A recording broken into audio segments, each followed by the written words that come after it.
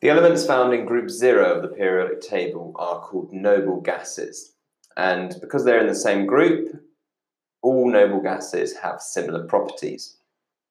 So the elements in group 0 are unreactive, which we call inert, because they have a full outer shell of electrons. They do not gain or lose electrons or fill up this shell as it is already full. They can be used in light bulbs because the noble gases will not react with the hot metal filament.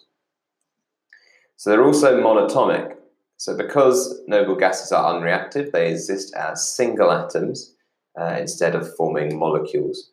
For example, helium is it tends to exist as a single atom. And they also have low boiling points, but their boiling points do increase as you go down the group of the periodic table. So this is because the relative atomic mass increases lower down the periodic table, which increases the boiling point. The noble gases have a low density. And again, the trend as you go down the group is that the density increases because of their increasing relative atomic mass. And their low density makes them useful for balloons that you want to float. So helium is a noble gas, and that's what you tend to fill balloons with to make them float. So remember, just to recap, which of the following are noble gases? Well, helium is a noble gas, argon is a noble gas, and neon is a noble gas. And some of the properties of noble gases are that they exist as single atoms, they have low boiling points, they are inert, and they have low density. Elements in group 7 of the periodic table are called halogens. They have 7 electrons in their outer shell. They are very reactive because they can easily accept an electron to this outer shell to make their outer shell full and have 8 electrons. They have similar properties because they're in the same group and they react in similar ways. So halogens in group 7 have 7 electrons in their outer shell. When they react, they gain 1 electron to get a full outer shell. And by gaining 1 electron, they form a negative ion. They tend to exist as diatomic molecules. So what that means is that the molecules exist, just 2 of them. So chlorine, for example, 2 chlorine atoms will join together to form Cl2. That tends to be how they exist. And when metal atoms transfer its outer electron to a non-metal atom, for example, the group 7 elements, salts will be formed. So the result is a compound where the ions have full outer shells of electrons. And in terms of reactivity, as you go down the group, the halogens become less reactive.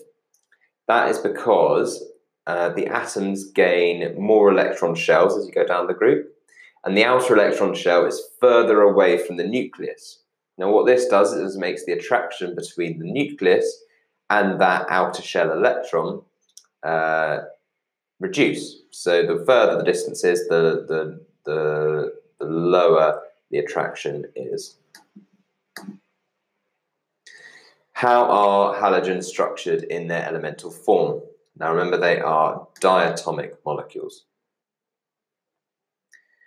When a metal atom transfers its outer electron to a halogen, a salt like NaCl, sodium chloride, is formed.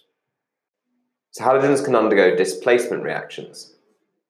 And what happens in a displacement reaction is a more reactive halogen, so that's one that's higher up the group of the periodic table, will displace a less reactive halogen from a compound. So for example, chlorine will displace bromine from potassium bromide because the chlorine is more reactive.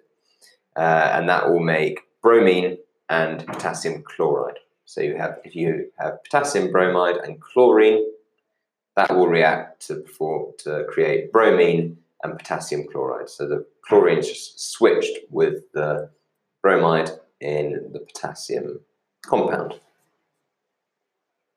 So the chlorine replaces the bromine and in the compound with potassium. This is an example of what we call a displacement reaction.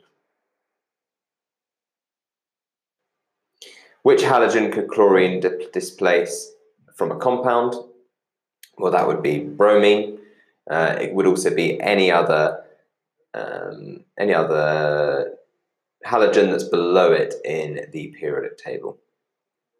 So helium is a noble gas in group 0, and helium's got a very low density and it's light, so it's lighter than air, and that's why zeppelins or blimps that you would have seen in the olden days floating around, that's why they filled them with helium, because it allowed them to float. So just to recap what a displacement reaction is, it is when a more reactive halogen takes the place of a less reactive halogen in a compound. And just to recap again some of those properties of noble gases, they've got low densities. Helium gas, remember, it exists as a single atom, so it's monatomic. They have low boiling points and they are inert. So as you go down group 7, the halogens become less reactive.